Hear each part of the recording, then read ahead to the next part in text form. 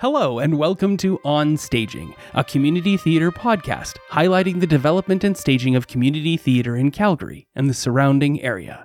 I'm Kyle Gould, and today I have a very special interview for you.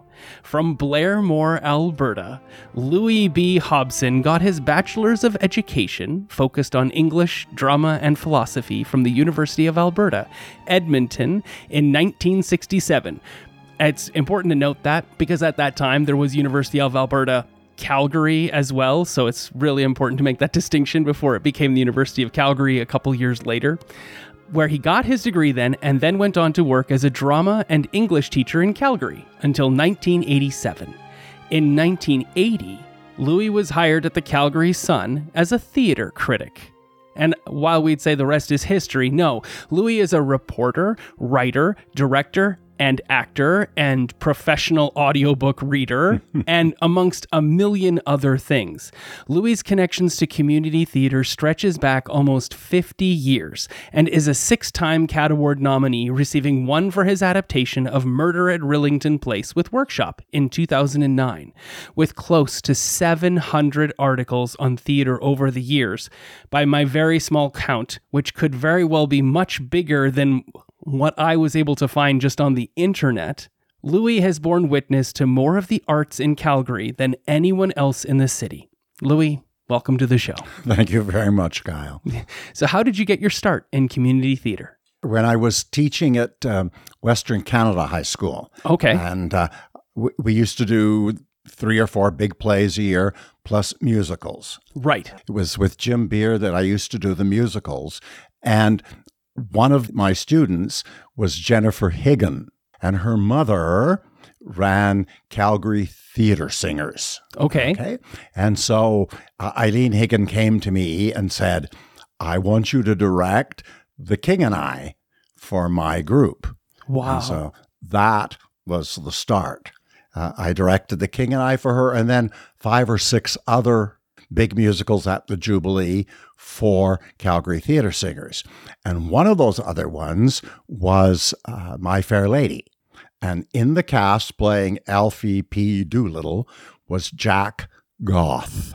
And Jack came to me after the after party for My Fair Lady, and he said, Louis, I'm starting a new group called Workshop Theatre. Wow. And he said, and the first production I want to do is Agatha Christie's Witness for the Prosecution. Right, which you then directed in 2015, is that correct? Again, yes, Yeah. But I directed it for him as their opening production. Yeah. So you've directed it twice. Actually, 3 times. 3 times, Yes. but with Workshop twice. With Workshop twice, yeah. And almost 50 years apart. Yes. In fact, it was Wow. 50 years apart because That's amazing. It was used for the 50th anniversary of Workshop. Yes. That's amazing. So you've been with Workshop a great deal. What other theater companies, community theater companies and whatnot in Calgary have you done work with over the years? I had several of my own companies, Kyle. Casino Productions, Gamut Productions, and I worked with them. I did a great deal of work on my own with Valerie Pearson, put together Gamut Productions. We did the first dinner theaters here in Calgary, and we used to have them at the Glencoe Club. And we used to have a 3 or 4 day run of these plays. And then the Winter Club came to us and said, when you're finished, the Glencoe, would you bring it here? And then the Elks Club came and said, would you bring it to us? And then the Petroleum Club. And pretty soon we had a real circuit going of dinner theater. That's amazing. And that predated Stage West. I don't doubt. I mean, it sounds like it does. But it predates, there's a lot of things that came before that too. So that was your first taste of community theater in Calgary. I want to go back to Blairmore and the Orpheum Theater there. Is that where your first touch of theater ever occurred for you? But that was a movie theater. Correct. Okay? Yeah. Yes, I lived in that theater. Yeah. Joe Dobeck ran it, and I loved movies, absolutely loved them. And so he would say to my mom, okay, as long as Louis goes one time and pays for it, then he can come as many other times as long as the movie is running here. So there are ones Wow. that I used to watch the whole time they were there if I really liked a movie. What brought you back? Well, I loved horror movies. I was hooked on them. So anything that had suspense or thrills or horror, I definitely kept going back to those. That's amazing. And your mom was, of course, very supportive of this. Yes, she didn't like necessarily my choice of movies, Right. but yes, she was very supportive. And whenever we came to Calgary, that was a big thing, Right. Okay, because then there were all these different movies I could go to. And we came once, and it was West Side Story. Oh, wow. Yes. And so my mom... About what year is this? How old were you then? Oh, this would have been in the 60s. So I was a teenager, definitely, by then. And they went off shopping, and I was supposed to meet them outside the theater. And when they came back, I wasn't there. So they got really quite worried. And finally, they talked to the projection of the manager, and then he talked to it, and they stopped the movie. Oh, my goodness. And my parents were allowed to look for me. And sure enough, there I was watching it again. And it's still one of my left. No, I was blown away by West Side Story. Wow. So if it wasn't a horror movie, I loved musicals. That's incredible. In 2021, you were recognized as one of Calgary's top 7 over 70. What was receiving that honor like? It came out of the blue. I had no idea. It was really wonderful because when I was 23 years old and teaching at and doing the community theater, I received the Young Calgarian of the Year award. Oh, wow. So, yes. So from 23 to 70, it was amazing. I got almost the same award. I guess, right? Yes. Yeah. But at that age, with those other luminaries in Calgary, did you feel like, what was the pomp and circumstance of it? Was it truly a special time? You know, and Kyle, this is going to sound really cliched, but it was surreal. Yeah. It was totally surreal. It was happening. There was Yeah. in fact, we had 3 tables for me, but it didn't sink in. Right. It really did not sink in that this was happening. And it really didn't sink in till weeks afterwards when I went, whoa, that was an unbelievable honor. Absolutely. Yeah, especially given the crowd I was in. Right. So, Oh, yes. I've seen the other names. That they're Yes. big figures in Calgary, and you're right there amongst them. And to me, you always have been. I mean, I've only been involved in community theater for 10 years, but your name has been there as one I've known ever since I started in community theater. So there's that too. I have some rapid fire questions for you that I Sure. wanted to go with. They're just either ors, so just short, quick answers, and people who are listening can play along at home too and see how they line up with you. Musicals or plays? Plays. Drama or comedy? Drama. A great set or great lights? Oh, great set. Multimedia, for or against it on stage? The less, the better. The less the better. For or against snacks in the theater? I like eating them, so I guess bring it on. Favorite snack in the theater? Twizzlers. Twizzlers, that's a great choice.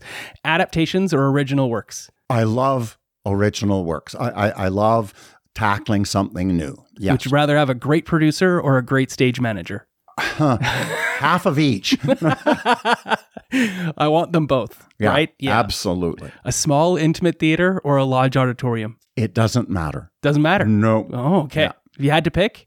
If I had to pick, I'd probably do the smallest theater. Yeah. Depends on what it is. What it is. right? Yes, Yeah. if you're directing a musical, you'd better have a bigger theater. Well, it depends on the musical, but I agreed for most of it. Yeah. Absolutely. Would you rather write or direct? I'd like to direct what I write. That's great. That ends all of my rapid fire questions. Why is community theater important, and what does it mean to you? I've always believed that community theater is vital because it's the root.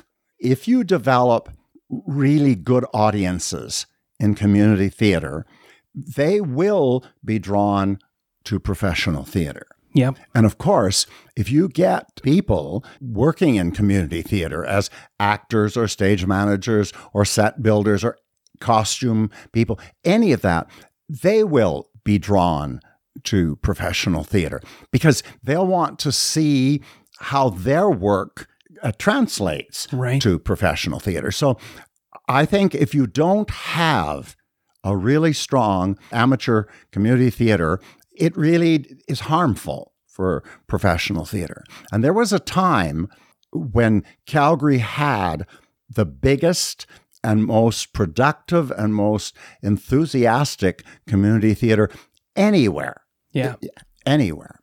I think we're seeing a bit of a new wave of that in recent years. I hope so. With so many new companies coming out of the woodwork post-COVID, so many opportunities for new shows and new productions to be done. I don't know if enough is being done from a city level to support and build that, but it's definitely and it happening. Isn't. You hit upon something that's very important.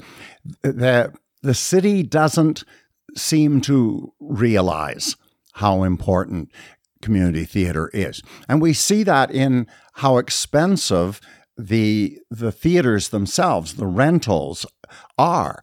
And of course, I understand it from the point of view that you can't have a building that needs heat and lighting and taxes and all those things. Maintenance, yeah. Unless the money comes in to support it. Right.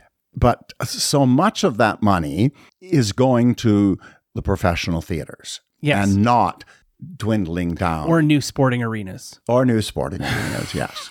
Which, that's my biggest beef there. Well, and what they don't realize is that the number of people who go to live theater in Calgary is almost the same as the number of people who go to sports. Yes. I'd say it's bigger, actually. Because, well, it could be, yes. Because, again, like with theater, it is the same people who are going, right? So it's the same thing with sports people. It's the same people who constantly go back and support the Flames. Yep, or the Stampeders. Or the Roughnecks. Right. Or the Hitmen. I mean, there's right. enough. And it's not necessarily the same people supporting every single one of those companies. Yeah. So they have to look at that too. That there's people who are supporting Vertigo Theatre, Alberta Theatre Projects, Theatre Calgary, Stage West, which everybody rolls their eyes, but that's an enormous audience. Same with Jubilations. Enormous audience. Enormous People audience. roll their eyes. Yeah. I don't know why. You're getting great entertainment and a dinner at a reasonable rate.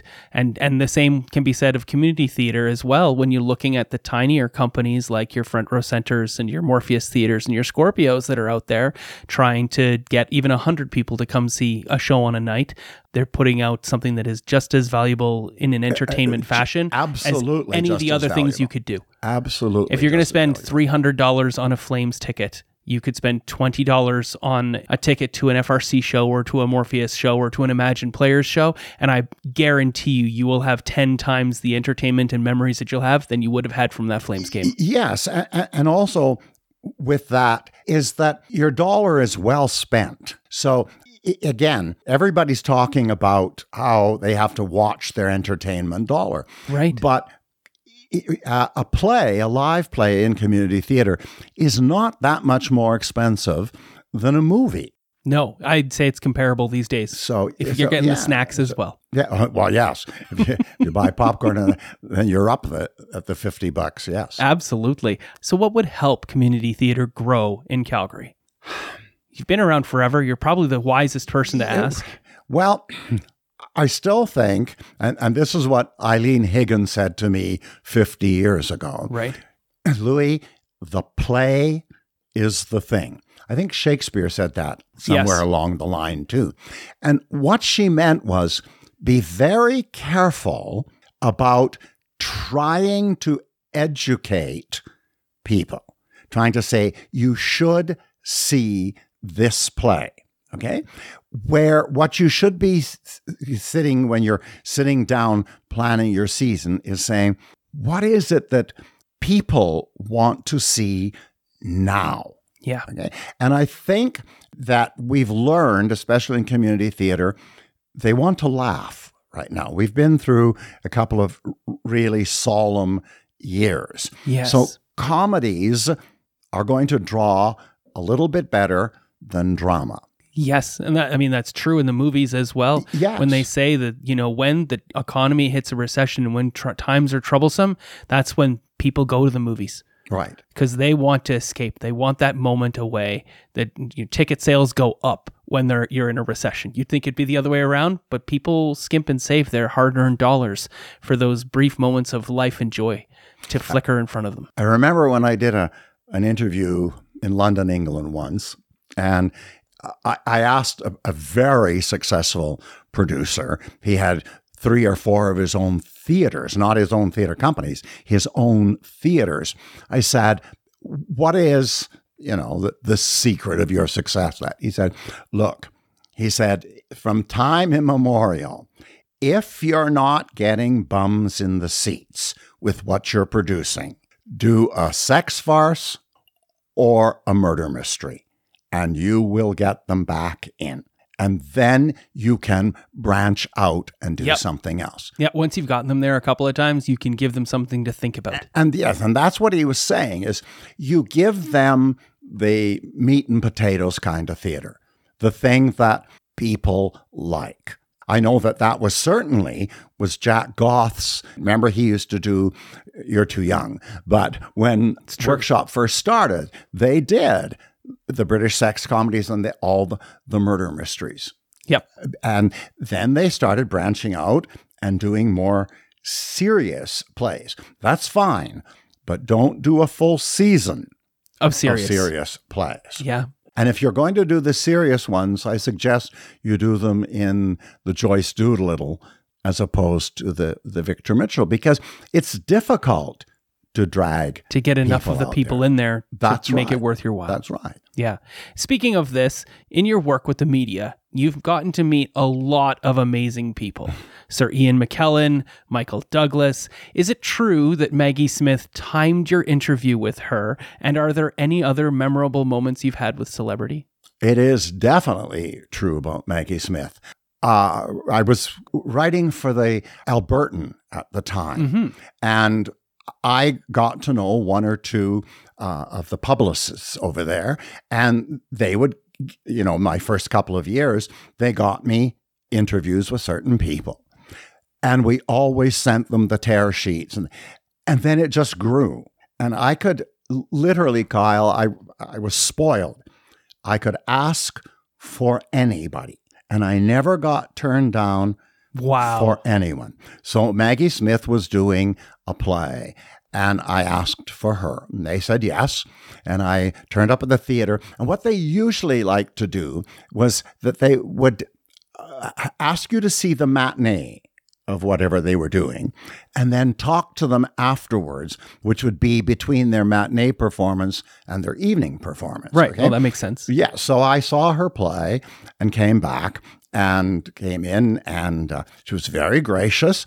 And she said, how long would you like? And I said, 15 or 20 minutes. She said, which one? I said, 20?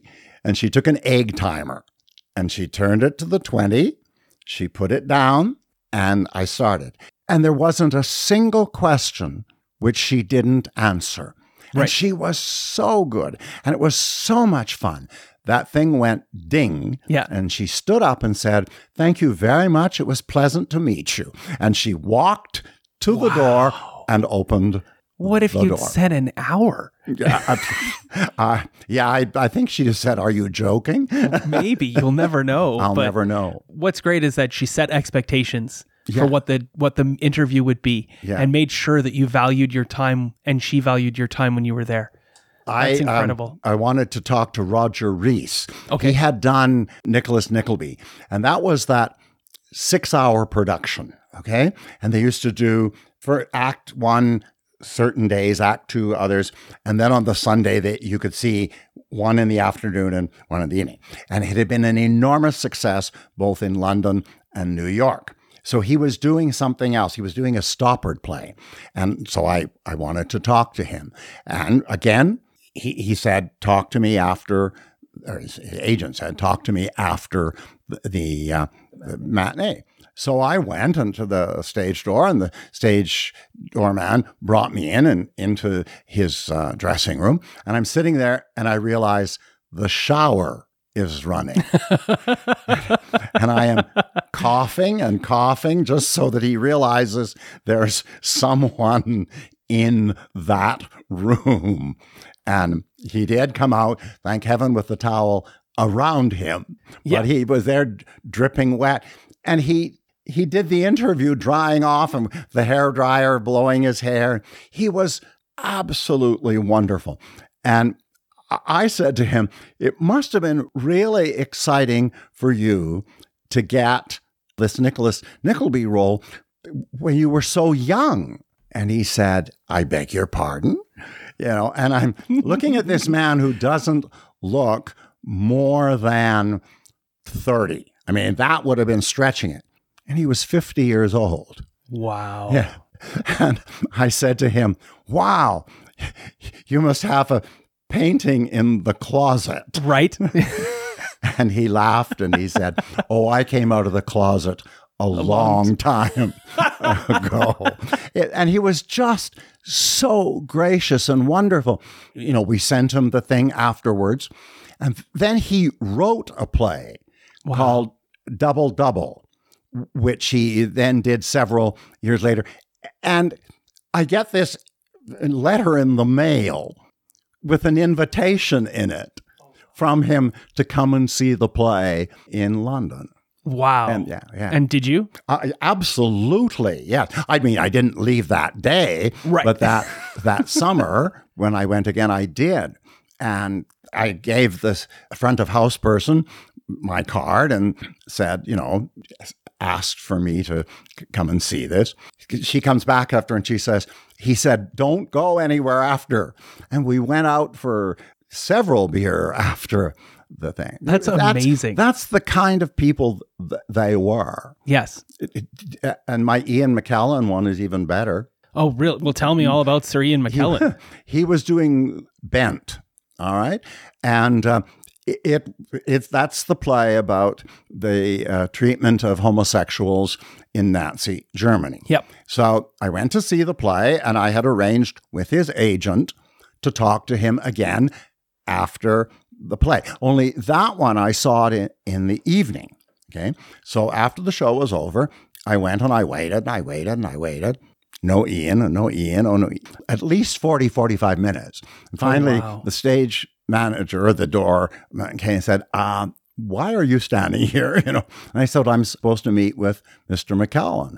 And he said, oh, he left a long time ago. Oh, no. Yes.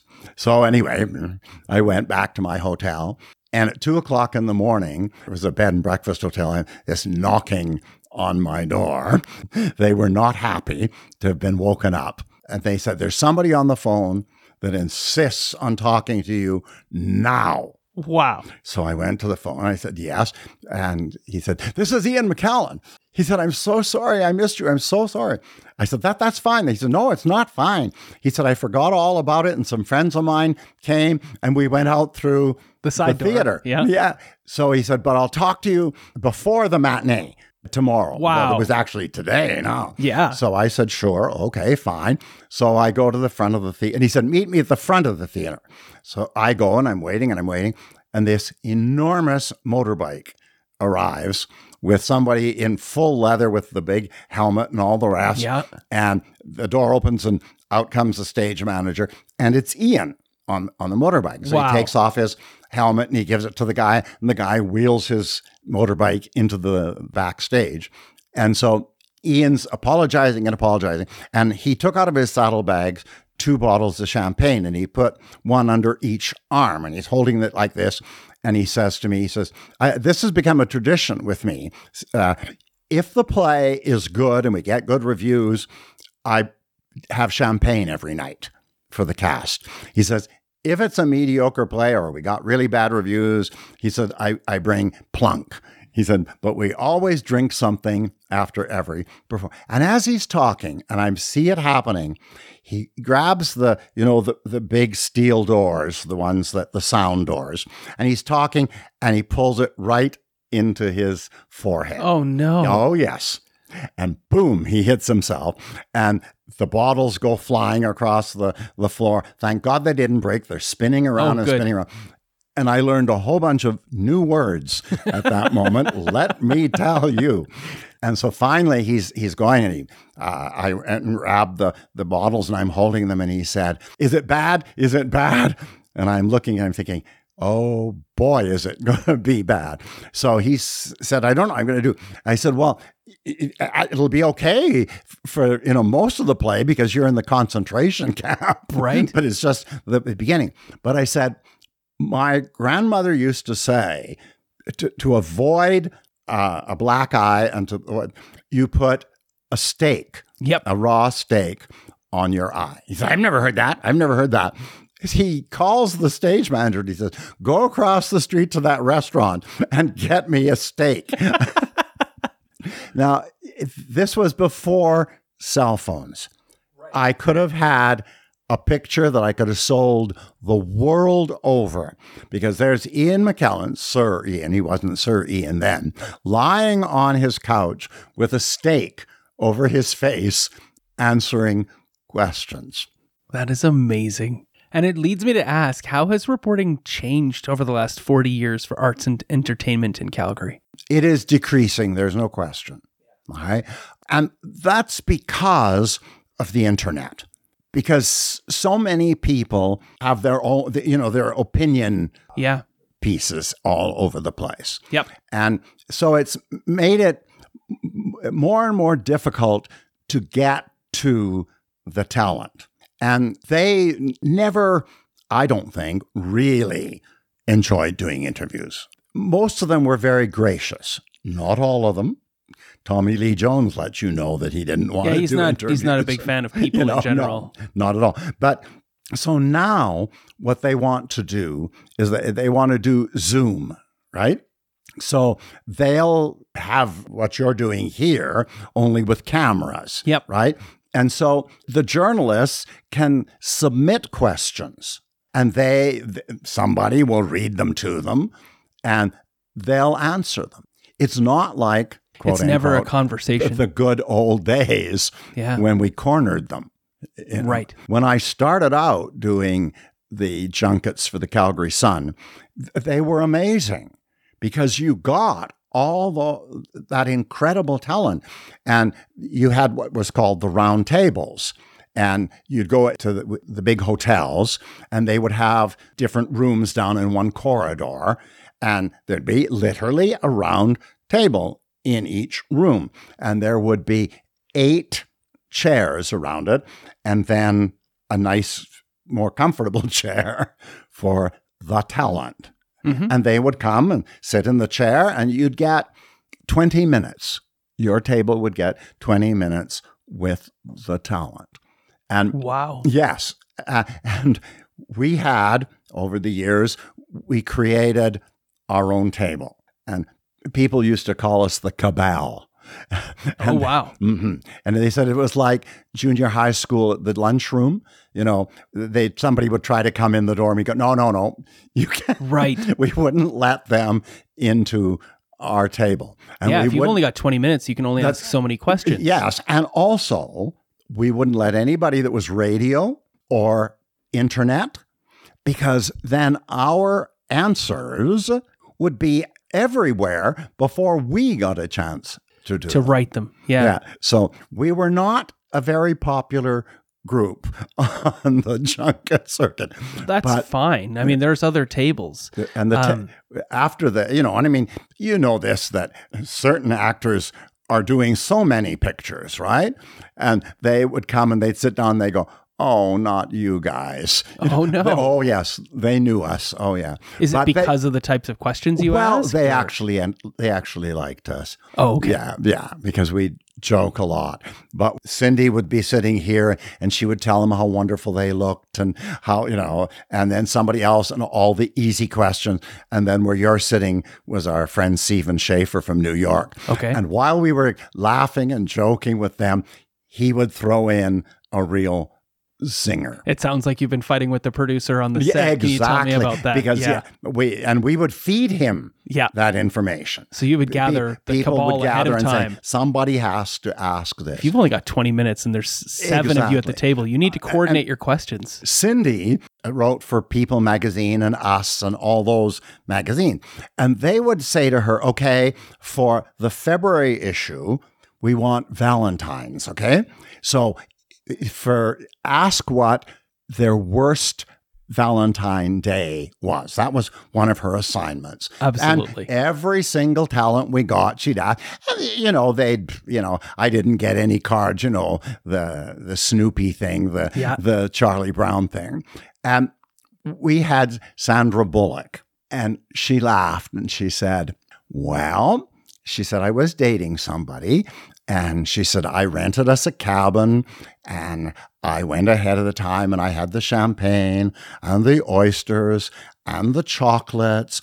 And she said, I bought all these roses and pulled all the petals off. And from the door to the bed, I spread them all over and then threw on top of the bed all these things.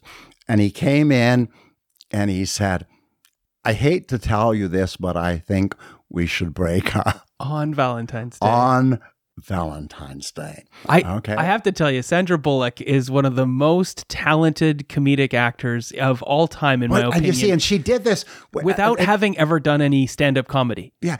And she told us this with exactly what you said. It was just so much fun. Right? Okay. She leads you on a merry story. Oh, no, this is only the beginning. A month later, we had Matthew McConaughey. Oh, goodness. And they had dated. And Stephen said, Matthew, Sandra told us about how you broke up with her on Valentine's Day. And he said, she did not. Don't be foolish. And Stephen said, she did. She told us about the oysters and the petals. And he said, she did. And that's all he had to say. And he looked at us and he went, oh, you bastards. Wow. Smart of Stephen to put that together. Yeah, but again, Matthew was very good about it. Oh, yes. And then he said, I'll give you my side of the story. I mean, it was gold. Yep. As far as us journalists went. I mean, where do you get something like that? You don't get anything like that, especially in these days. Unless you're interviewing Angelina Jolie, right. And there's no filters, absolutely no filters on that woman. No. Her dad taught her well. Yes, exactly. I don't think he had any filters either. That's incredible. So speaking of how reviewing has changed, to go back to that, and the basically the dawn of the opinion piece. Roger Ebert always said that, when everybody's got an opinion, there's no value to any opinion. And he always fought and railed against Rotten Tomatoes and how it exists and whatnot. There really hasn't ever been much in the way of reviews or professional criticism in regards to community theater in Calgary, except for yourself. And there's a reason, Kyle. There's a reason. And that's actually how I got into reviewing theater, actually. That makes perfect sense. You start in community theater in all ways. I forgot this until you brought this up. I was, as I said, directing for workshop theater and things like that, and nobody was reviewing. Right. So I wrote a letter to the publisher of the Calgary Herald and one to the publisher of the Albertan and said exactly what we're talking about now. Community theater is very important. It should be reviewed. It shouldn't be ignored. Yep. The Herald ignored us, ignored that letter. But the publisher of the Albertan did not.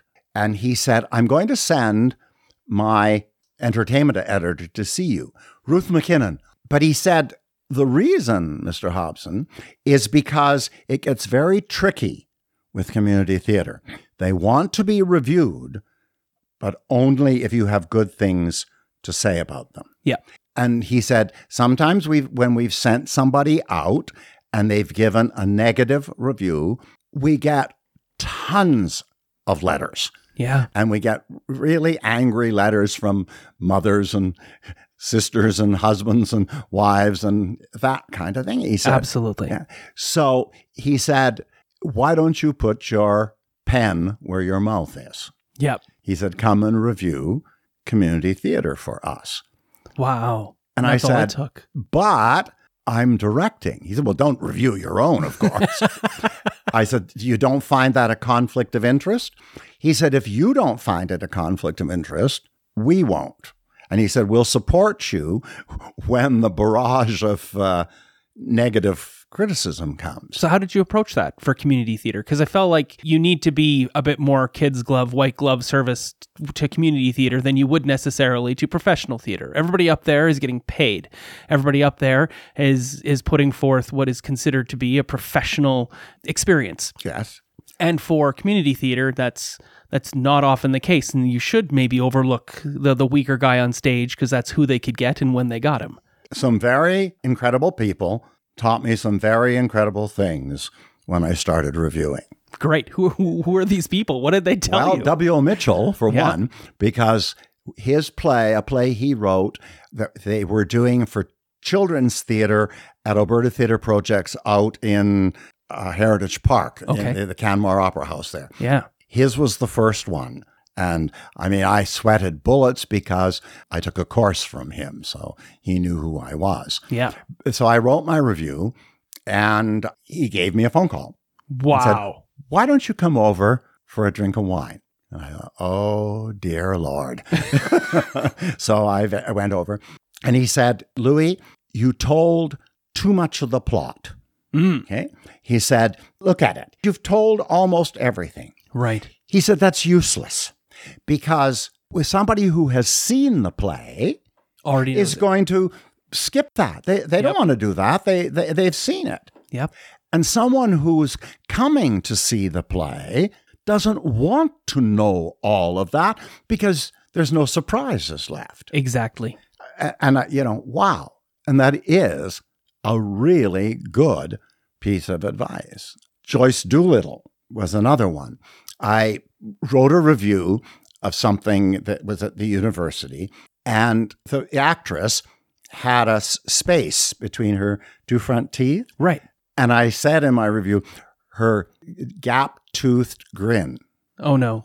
I didn't think anything of it. No. Joyce Doolittle said, Louis, never make a comment about something that an actor can't do anything about. She says, don't zero in on any physicality. Right. A fantastic choice. Put that on your list of things not to do and things to do. Yeah, that's great. And then one summer I took a course from an incredible woman who you won't know who I'm talking about because you're way too young, Mildred Dunnick. Okay. She was an actress. She originated the role of Willie Loman's wife on Broadway. Okay? Oh, wow. But to me, she did something even greater. She played Elizabeth Taylor's mother in Butterfield Day. Yep. So that, I mean, Elizabeth Taylor, there was nobody when I was growing up like Elizabeth Taylor. I mean, Cat in a Hot Tin Roof, give me a break. Okay. So, so Mildred Dunnick was Elizabeth Taylor's mother. But she said, if you're going to do criticism and you go to a play, she said, it's easy to pick out the flaws. She said, anybody can pick out flaws. She said, it's looking for the golden things among those flaws. So she said, before you write your review, before you start zeroing in on all the things you didn't like and all the things that were wrong, you have to tell yourself 10 things that were good about that production. That's so smart. And she said, when you do that, it will temper your review. Yep. It'll shift your lens of your perspective. Will, exactly. And Absolutely. It's true. It's so easy to be negative. Yes. It's so easy to be negative in anything you look at. So those kinds of advice are very, very important for anybody. And that's why you get, like what Roger Ebert was saying is when everybody has an opinion, then nothing matters after a while. Exactly. Yeah. But one of the most unfortunate things is that we don't have enough outlets in Calgary that are publishing reviews.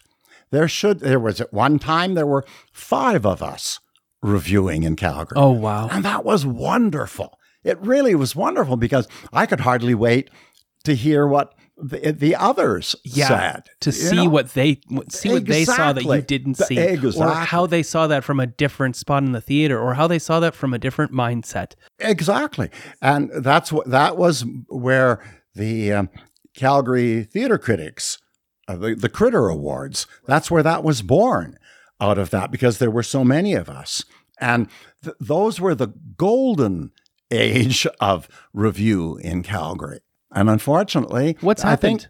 I think, Kyle, on the stepladder or totem pole of reviewing, theater is very low. It always is. Yeah. It's very low. I mean, you've got music. Yep. And you've got movies. Yep. And you've got television. Yep. Then comes theater. And the thing that really bothers me about that is because the first 3 things you named, the music, the movies, the television, those things exist in perpetuity. They will be there for forever. And theater itself is a thing that exists in a brief moment of time. And the fact that we don't get better top page reviews for things that are happening also, as they're you're happening. Right. And it's also very specific to Calgary, right? Yeah. Like, I'm not reviewing theater anymore in London or New York or Toronto or anything like that. I'm doing it right here in Calgary. And it's important that people are aware that really great things are happening in Calgary. And if you're reading the news, shouldn't the news be timely? Isn't that the composite be all end all of the news of reading the paper? Well, as I say, during the golden age of reviewing, right? Let me tell you, if I went to a play, I would have to sometimes phone the review in. Wow. Especially if it was one of those big visiting things from the Jubilee Auditorium. Yeah. And the Jubilee used to they gave me a room that I could rush from seeing it and phone to the city desk, and some poor guy there was typing it as I'm dictating it. From your head. From my head. Oh, yeah. And boy, the next morning I'd read it and I go, oh my God, did I say that? That is one heck of a run-on sentence. Exactly.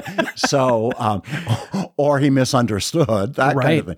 But that's when theater was really exciting. Yeah. Because you had to try and beat the other newspapers. Agreed. But now I don't have to do that. No. I can run it days after the fact. Right. Yeah. But I just don't see how that draws attention and eyes to the show if it's only out for 8 days and we see the show. Well, that, with the High Performance Rodeo this time, right, we made a conscious decision not to review because they were only on for 3 days. Right. So, this is why preview nights, this is why, open dress rehearsals to the media existed back in the day. They don't seem to exist anymore because none of the media is coming or interested in being there, which is a detriment there. And I don't feel that that's a decision that's being made by those who want to see the show and review the show. It's being made higher up. Oh, absolutely. And they don't recognize the value that live entertainment has on the lifeblood and the vitality, as you said, of a city. Yes. But, the other thing is, and this is something that the theater community doesn't realize, is that it's all about readership, right? It's all about the number of clicks. Yep. Okay. So newspapers, like anybody else, have somebody monitoring that. Yep. Okay. Well, and all you have to do is look on the Calgary Herald pages at certain stories, and you see 147 comments for an article. Right. But theater people don't comment on the reviews. Right. Okay. And also, what they do is somebody in the group will read a review, and then they'll copy it Yep. and send it to all their friends, or put it on Facebook, or put it on Twitter, or whatever they're called, these, that sort of thing. Yep. So They won't take the link. They'll take the specific wording. yeah. And so they're not clicking on the thing. So when the publisher and looking, they're saying, well, very few people are reading theater stories. That's not true. Many people are reading them. Absolutely. They're just not clicking. They're reading it on Facebook, or they're reading it because a friend sent it to them. Yeah. But it's the whole idea is go there and read it on the site. Yep. To let the people who be know. Right. But there's so much public funding that comes into the newspapers, and so much public funding goes into the media. And I'm surprised, because so much of theater is generated from public funding as well, that they're not recognizing the inherent value in propagating their own systems. Totally. That they can make theater more successful, more widely attended, just by giving it more media attention. They're paying for both things. Yeah, absolutely. And that would be the solution. That would be the solution. One of the other things, and you've probably been reading the stories, I've said it a couple of times, but there's a story on the Herald website right now from Theatre Calgary, and their new $39 initiative. Right. Where every seat for every show, every performance is only $39. Okay. That's amazing. Yes. And they're getting 90 to 97% capacity. Uptake. Wow. Yeah. 90 to 97%. So it's working. Yep. And Stafford Arima was saying that with the Christmas Carol, he came out and he would say at different performances, he'd say, how many of you, this is the very first time you've ever seen our Christmas Carol? He said he was blown away by the number of hands that went up. He thought it was a lot of just repeat perform. No. It brought them in for the first time. I remember the very first production that worked for was The Mousetrap. Yep. Okay. And I don't know why, but I wasn't able to attend opening night of The Mousetrap. So I went, I think, the Saturday or something else. But it was packed to the rafters. And going out and walking towards the elevators, and in the elevators, listening to the people. And I realized not only had they never seen The Mousetrap, but they hadn't seen live theater before. Yeah. And they were blown away. They said, I remember this one woman was saying, you could live in that house up there that they have on stage. You could live in. And then somebody else saying, wow, that play is over 50 years old, and it still works. It's wonderful to hear those kind of comments. And what you're realizing is these people are having their first experience. It won't be their last. Exactly. And so just how do we get more new people to come and see these and shows? You've seen that with community theater. Yeah. People come to community theater and they go, wow, I only paid $25 and I had such a great evening. I'll come again. I'm here to buy season tickets. I want to see every single one of those 4 shows next season. Absolutely. So, but that said, it took several millionaires to make that possible for Theatre Calgary. Yeah. The donation of some very, very wonderful people. Yeah. We're just not seeing those donations, and we're not seeing that investment in the arts as we would like to have in Calgary. I had thought for a long time that with Ned Nenshi in power and with the NDP in power that we would see some of that growth and development, but it didn't come. So that's because they're not putting away that money. They put it away, Kyle, for the arts. Right. But to them, movies are the arts. Yeah. And they do so much to encourage movies to come into Alberta. Yep. And they've done an exceptional, great job of that. Well, they've got to do the same for theater, for live theater. 1,000,000%. Yeah, if they only could. Because what's happening now is that we're losing production people. We're losing stage managers and property masters, and we're losing set designers. They get work doing movies. To professional work. Absolutely. Who are getting, they're getting paid a salary for what they do now as opposed to having done it for free. Yes, or for far less pay if they were doing it for professional theater. If it's professional theater, far less pay and more inconsistent work too. Yeah. Well, we saw that after COVID. A great number of technical people did not return to the theater. Absolutely. And even some actors retired because they got work elsewhere. Yeah. With professional actors, it looks good when they've got this run, but they don't go immediately from one show to another. Right. Sometimes for a professional actor in Calgary, if they get 2 shows in the city a season, and that's not just 2 shows with a certain company, that's 2 shows with everybody. That's right. And I think you've seen, and the theaters have to do this, they're programming smaller cast plays because they can't afford to have every show be 7 or 8 or 9 people. Because they just can't afford to pay all of them, and they have to put it in a smaller theater. There's a lot of reasons for it too, and it's a sad and unfortunate thing. Community theater, however, has seen a lot of growth in the last year and a half, with several new production companies starting their own runs of shows, and I hope to see them successful in it, but it's a very strenuous undertaking. It is, as I said, going back way back when I used to have my own companies. You always, you had to choose something that you knew people wanted to come and see. Exactly. And I think that really is the secret now. Choose plays that your audience wants to come and see. Yeah. If you did a really funny comedy or a farce and it packed the houses, make sure you do another one next season. Yep. Yeah. Yeah. Not to the point where you become stayed and tried in it, but definitely. No. Yeah. Because then people will get tired of seeing nothing but farces.